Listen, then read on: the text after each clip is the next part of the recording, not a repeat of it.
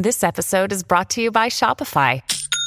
Forget the frustration of picking commerce platforms when you switch your business to Shopify, the global commerce platform that supercharges your selling wherever you sell. With Shopify, you'll harness the same intuitive features, trusted apps, and powerful analytics used by the world's leading brands. Sign up today for your $1 per month trial period at shopify.com/tech, all lowercase. That's shopify.com/tech.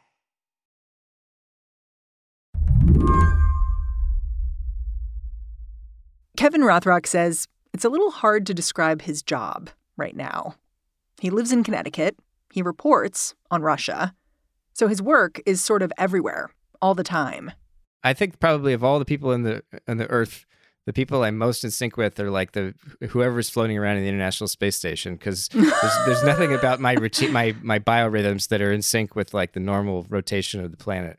Meduza, the website where Kevin's an editor, calls itself The Real Russia Today.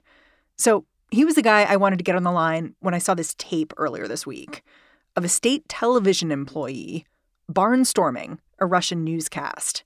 I use the term newscast figuratively. It's more of a hardcore propaganda program. In this video, an anchorwoman is sitting at her desk, blandly reading copy, when another woman jumps into the frame behind her, holding a hand-drawn poster. This woman named Marina Ovsyannikova, who has apparently for many years been an employee at a state television network called Channel One, or Первый канал. It's one of the big ones. She decided to to interrupt an evening news bulletin or news broadcast with one of the most recognizable TV anchors in Russian television. Marina Ovsyanikova's poster reads, "They're lying to you." For about 5 seconds, she's engaged in a kind of standoff. The anchor keeps reading while Ovsyannikova frantically waves her sign. At the bottom, she's spelled out Russians against war in English. And she also managed to yell a few times, "Stop the war, no to war." And then they cut to another segment. What happened to this protester afterwards? So for almost a day, she was totally missing. No one could find her. There were at least 4 prominent human rights lawyers looking for her. And she just surfaced. She was arraigned in a courtroom. But like just before we got on this call, that was in motion. Eventually, Ovsyannikova was released, charged with a misdemeanor. She told the press that she had been questioned for 14 hours. What I wanted Kevin to tell me, though, is whether this moment means anything about how the rest of Russia feels about the war in Ukraine.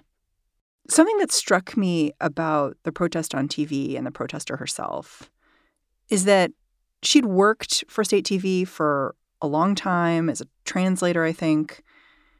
And the people who worked with her have started speaking and basically saying she wasn't especially political. She talked about her kids and her dogs and the house.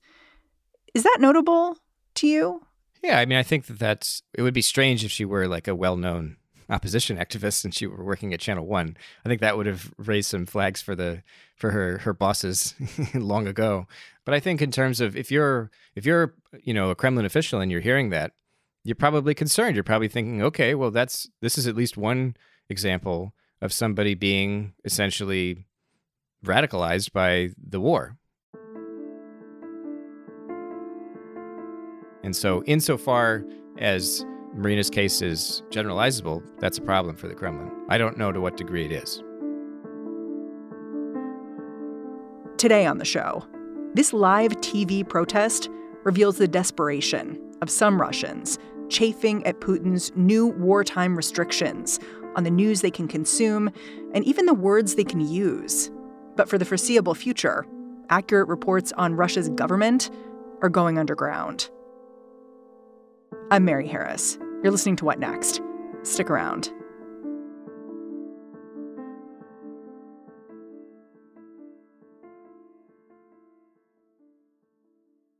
This episode is brought to you by Discover. When it comes to your finances, Discover wants you to know they are the credit card that is always there for you. With 24/7 U.S.-based live customer service, everyone has the option to talk to a real person anytime, day or night. Yep, that means no more waiting for, quote, normal business hours just to get a hold of someone. We are talking real service from real people whenever you need it. Get the customer service you deserve with Discover. Limitations apply. See terms at discover.com/creditcard. Meduza, where Kevin Rothrock works, is an independent Russian news website, born from the ashes of a media outlet that crumbled under Kremlin pressure. In 2014, Meduza's founders decamped to Riga, Latvia, but they committed themselves to covering Moscow remotely. The Russian government has not really liked this arrangement. Last year, they declared Meduza a foreign agent, which complicated the site's business model, making it harder to sell Russian ads. The site's now wholly dependent on donations from outside of the country that it covers. This is all to say that Meduza's staff, they've come to expect hindrances from Vladimir Putin's government. It's just that this time, Kevin says, the state's crackdown is widespread and much more severe.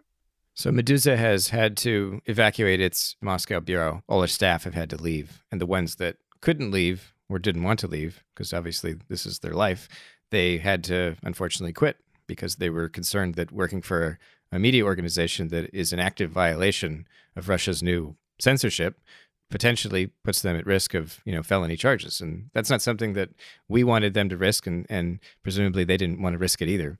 How does that impact the work you do? Like what stories you're able to tell? I mean, it's not great, obviously, and I think that this goes across the board. The quality of the information we're going to get out of Russia for the foreseeable future will be significantly degraded. I used to say that this was true of Russian language media because Russian censorship generally didn't target foreign media, foreign correspondents. I always thought that they were kind of in a privileged position. They were safe because they weren't Russian people. Yeah, I mean, it would have been an international scandal to lock up a New York Times correspondent for 15 years because they wrote an article about an obvious war. But at this point, that is a serious concern. And now everybody's going to kind of have to do what Meduza was set up to do. Meduza did always have correspondents in Moscow, but our headquarters were always in Riga. And we were always built around the idea that it's just not safe to be too exposed in Russia. And so now everybody's going to kind of have to take that lesson, I think. And without any correspondence in Moscow, without any regular kind of dedicated full-time staff, that's going to hurt the quality of information you can get. It's also, because of the current climate, the officials are not going to be as eager to talk to correspondents. It is notable that Meduza is a website that covers Russia, but is doing it from Latvia. You're like journalists in exile, essentially. Sure. More so now than before. So can you just lay out for me over the last few weeks which news sites and social media pages have been shuttered or blocked in Russia? Well, so Meduza, number one with a bullet. Your website. Yeah, yep. Russia also had these independent broadcasters, Echo of Moscow and TV Rain.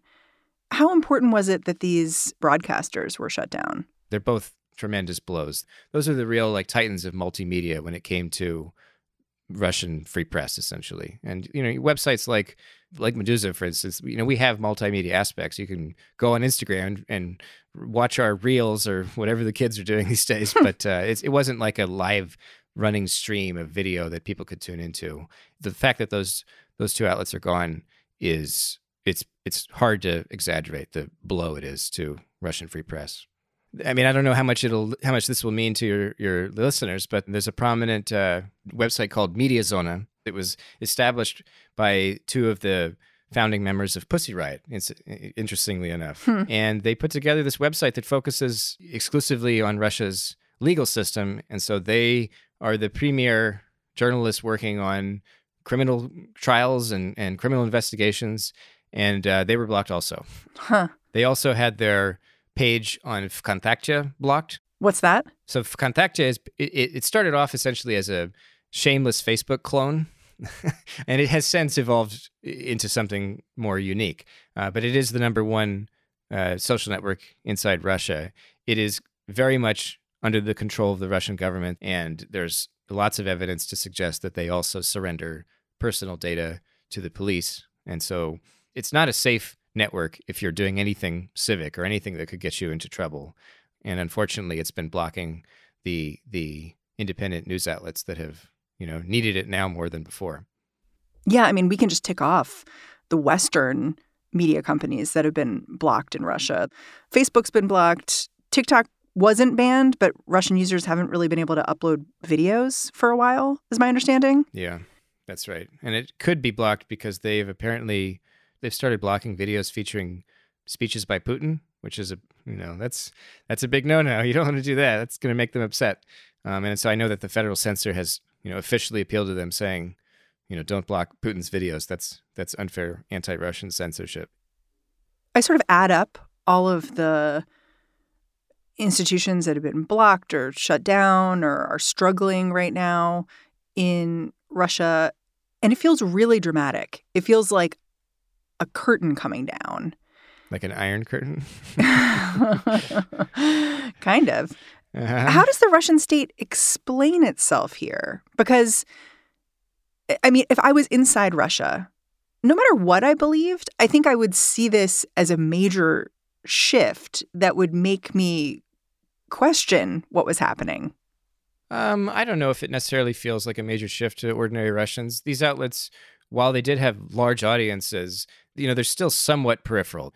Probably more people have noticed, the loss of Instagram, I would imagine, than they have the loss of, MediaZona or whatever. But in terms of it being a strange time, I don't think that's lost on people. I do think that Russians are inevitably aware that something's happening, and they've been primed for that. The narrative being that the West is conducting economic warfare against Russia, which is not untrue. And in that regard, I'd say that they've been prepared for something big to happen. The Kremlin has done a good job, I think, of preparing people for uncertain times and so on. Yeah, I mean, Meduza, your website, did an interesting explainer just laying out how the Russian government in the last couple of weeks has come forward with all of these explanations for what's happening and why we're protecting you and your children from misinformation. Like there was a curriculum rolled out in schools. Could you explain this for listeners who don't know about it? I think it was 2 weeks ago now. The Ministry of Enlightenment, I believe, is how it would be translated. So it sounds a little strange, but that's what it's called. It's really just an offshoot of the Ministry of Education, but so maybe it's not fair to call it enlightenment. Although that is the direct translation. But they had this like national live stream. It was people were told to tune in, classrooms, if I'm not mistaken, at least teachers, and they were told to tune in. And what it was a 45-minute video of like an 8-year-old girl sitting in a TV studio surrounded by two guys. And essentially they had her ask questions and they would ask her questions about footage that was coming out of Ukraine. An 8-year-old girl? It was very weird. She looked 8 or 10, like no older than that. So the idea was to demonstrate how impressionable she was? Oh, no. The idea was just to show a girl asking questions, a child asking questions, and then to steer her to the truth. And some of the questions were, I've seen videos of missiles hitting buildings in Kiev, and they're saying the Russians fired them. And then one of the guys says, oh, well, let's review the footage. As you can see, the smoke trail on that missile is white, and Russian missiles have a darker smoke trail, so this is clearly a Ukrainian missile. And she says, oh, okay, thanks for telling me. Weird stuff. Wow. And that's not true, I assume. I also assume, I don't know, I'm not a military person, so even if it were true, it's still very weird to me, but I will go out on a limb and say it probably isn't. Are there options for news sites in Russia that are trying not to shut down? I mean, most of them are gone or blocked, but there are a few outlets. I mean, probably the most prominent one at this point would be Novaya Gazeta, which is also one of the oldest independent newspapers in Russia, and they're honestly, they're kind of they're the last pillar of the true independent media that still remains today. And they've had to make compromises. For instance, when Ovsyannikova did her protest, when they reported it on social media and they included an image of her protesting on air, they had to blur out her poster. So if you were just to look at it, it's like, what am I looking at? Did she run on stage with a blurred poster? Did they blur the poster when they were broadcasting? They didn't.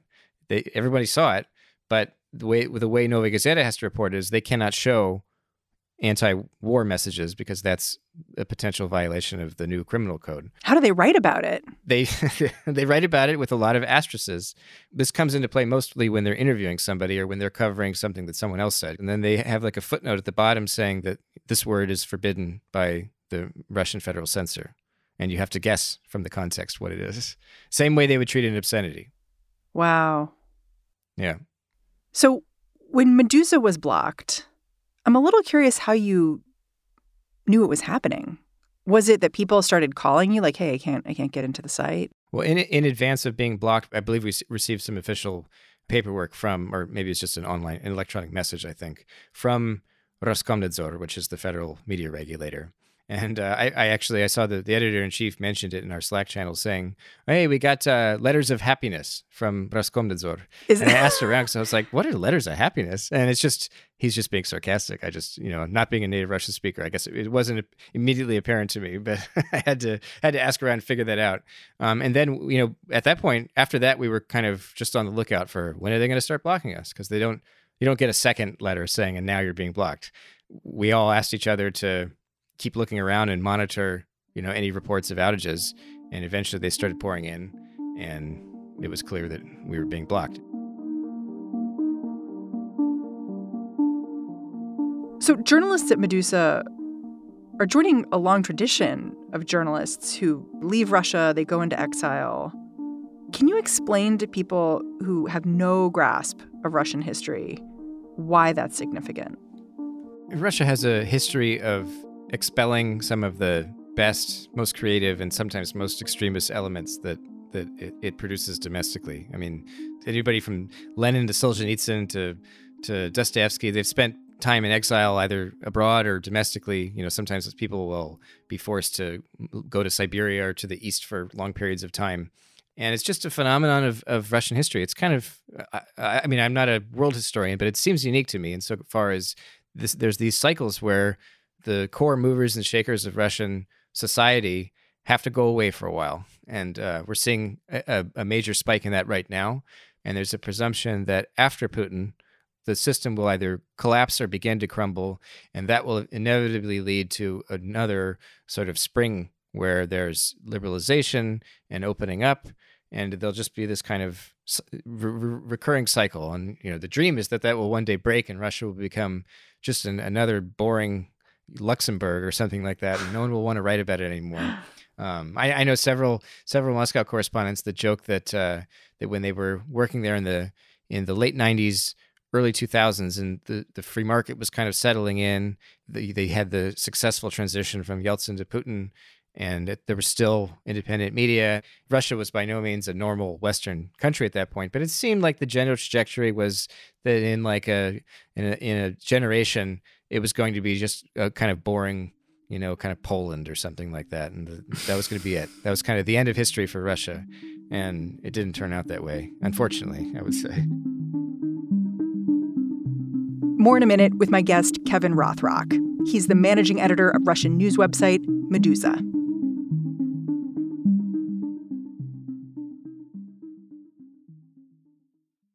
With the Lucky Land Slots, you can get lucky just about anywhere. This is your captain speaking. We've got clear runway and the weather's fine, but we're just going to circle up here a while and get lucky. No, nothing like that. It's just these cash prizes add up quick. So I suggest you sit back, keep your tray table upright, and start getting lucky. Play for free at LuckyLandSlots.com. Are you feeling lucky? No purchase necessary. Void where prohibited by law. 18+ terms and conditions apply. See website for details. This episode is brought to you by Progressive Insurance. Hey, listeners, whether you love true crime or comedies, celebrity interviews, news, or even motivational speakers, you call the shots on what's in your podcast queue, right? And guess what? Now you can call the shots on your auto insurance, too. Enter the Name Your Price tool from Progressive. The Name Your Price tool puts you in charge of your auto insurance by working just the way it sounds. You tell Progressive how much you want to pay for car insurance. Then they'll show you a variety of coverages that fit within your budget, giving you options. Now, that's something you'll want to press play on. It's easy to start a quote, and you'll be able to choose the best option for you fast. It's just one of the many ways you can save with Progressive Insurance. Quote today at Progressive.com to try the Name Your Price tool for yourself and join over 28 million drivers who trust Progressive. Progressive Casualty Insurance Company and Affiliates. Price and coverage match limited by state law. One story I read described the most recent wave of censorship as erasing the last remnants of independent information online. And I wonder if you would agree with that, or whether you think they're still out there if you just know where to look. I mean, I guess I'd say yes to both of those things. I mean, the fact that the websites are blocked and that you need to know which corners of social media to look, or you need to have a VPN running. What does a VPN let you do? VPN lets you circumvent censorship. It's a virtual private network. It basically tunnels you into the internet through a different part of the world. If you're using a VPN and your exit node is somewhere outside Russia, you can access Medusa's website or any of these blocked websites, no problem. And same goes for all the apps and so on. They will work. And that's how you still find plenty of Russians accessing Instagram now. It's blocked. They're still on it. They're still uploading pictures. And in fact, the TV news broadcaster whose broadcast was interrupted by Ovsyannikova, she posted a yoga video on Instagram about an hour afterwards where she was chanting some kind of mantra or whatever about how calm she was. I think she was trying to brag about how she kept her cool or whatever, but it was on Instagram. It's like, lady, your government has said this is an extremist organization, essentially. Like, they haven't actually stamped that in law yet, but it's coming. And I don't know, like this video is going to be illegal in a few weeks. So anyway. I know you said Telegram is a way that some Russians are getting independent information. Can you explain how that works?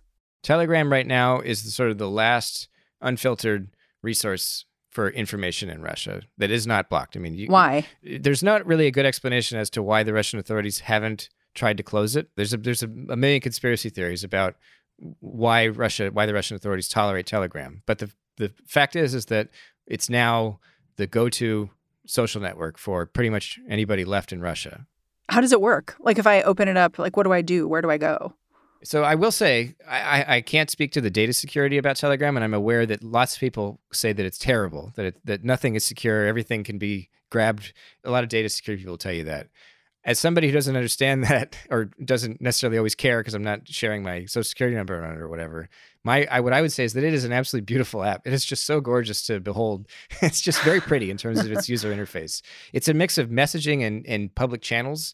Telegram channels are extremely popular. It's the hotbed of Russian blogging today, and not just blogging, but also professional media outlets are sharing their stuff there. So you can find like-minded people. You can find anything. You can find absolutely anything. You could find all the worst, most illegal things. I think you could find, human rights activists and poetry. It's the whole internet shoved into an app that is built on messaging and multimedia. You can share videos and music and all that stuff. So there's almost no content moderation on Telegram. So it is kind of the Wild West. Yeah, it's interesting listening to you. It sounds to me like what the Russian government is doing here is just making the bar higher and higher and higher for getting good quality information, and making it so that you need to use apps where there's probably also a lot of misinformation, so it's quite cloudy. Not just that, but I think there's also a reasonable argument to be made that there's snooping that happens on Telegram, and that they're able to see things that people don't necessarily know they can see. That's certainly the case on Kontakte. There's evidence of Kontakte just sharing user information with the police. With Telegram, it seems to have more application to possibly terrorists or organized extremism, where they're sharing that information with the FSB, the Federal Security Service.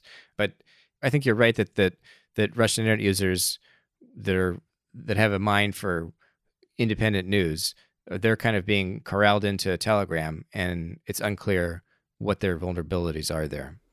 You can see how in an environment like this, it might be easier for the Russian government to control the narrative because they're making it so difficult to get news that's accurate.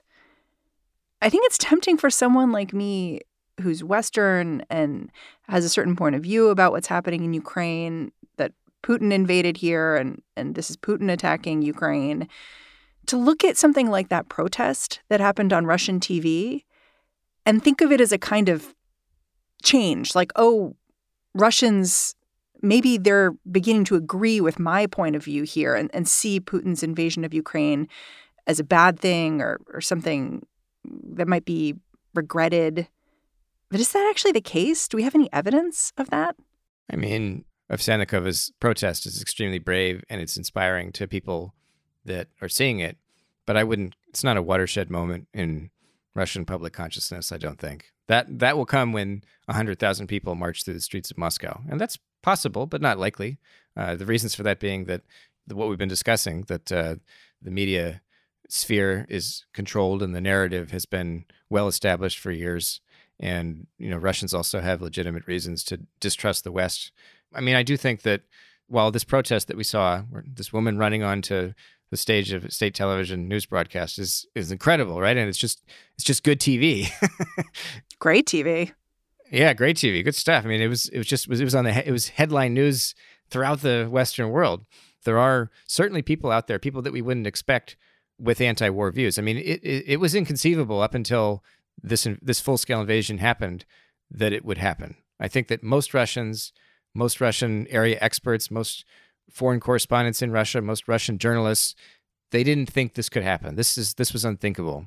And now it is happening, and there's not a rebellion. And so we're just kind of having to deal with the fact that, most Russians are willing to kind of say okay for now. Kevin Rothrock, I'm super grateful for your perspective here. Thank you. Thanks for having me on. Kevin Rothrock is the managing editor of Meduza's English language edition. He also hosts the podcast, The Russia Guy. And that's the show. Before I go, I just wanted to let you know that Slate is currently in the middle of a sale. Yeah, you heard me right. We're offering our Slate Plus membership at 25% off for the first year. You have been listening to our coverage of the Ukraine crisis, and in the months ahead, we're going to be bringing you updates on the Supreme Court, the midterms, and the ongoing pandemic.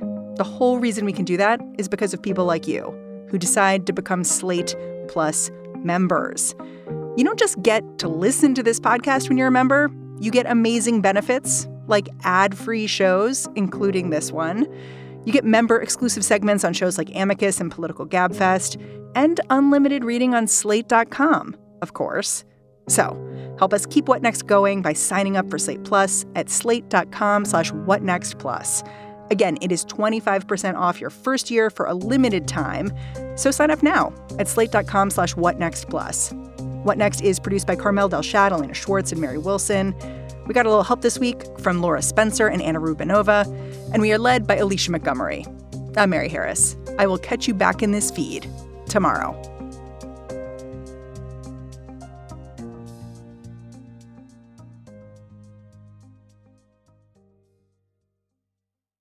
This is the story of the one. As head of maintenance at a concert hall, he knows the show must always go on. That's why he works behind the scenes, ensuring every light is working, the HVAC is humming, and his facility shines. With Grainger's supplies and solutions for every challenge he faces, plus 24/7 customer support, his venue never misses a beat. Call quickgrainger.com or just stop by. Grainger, for the ones who get it done.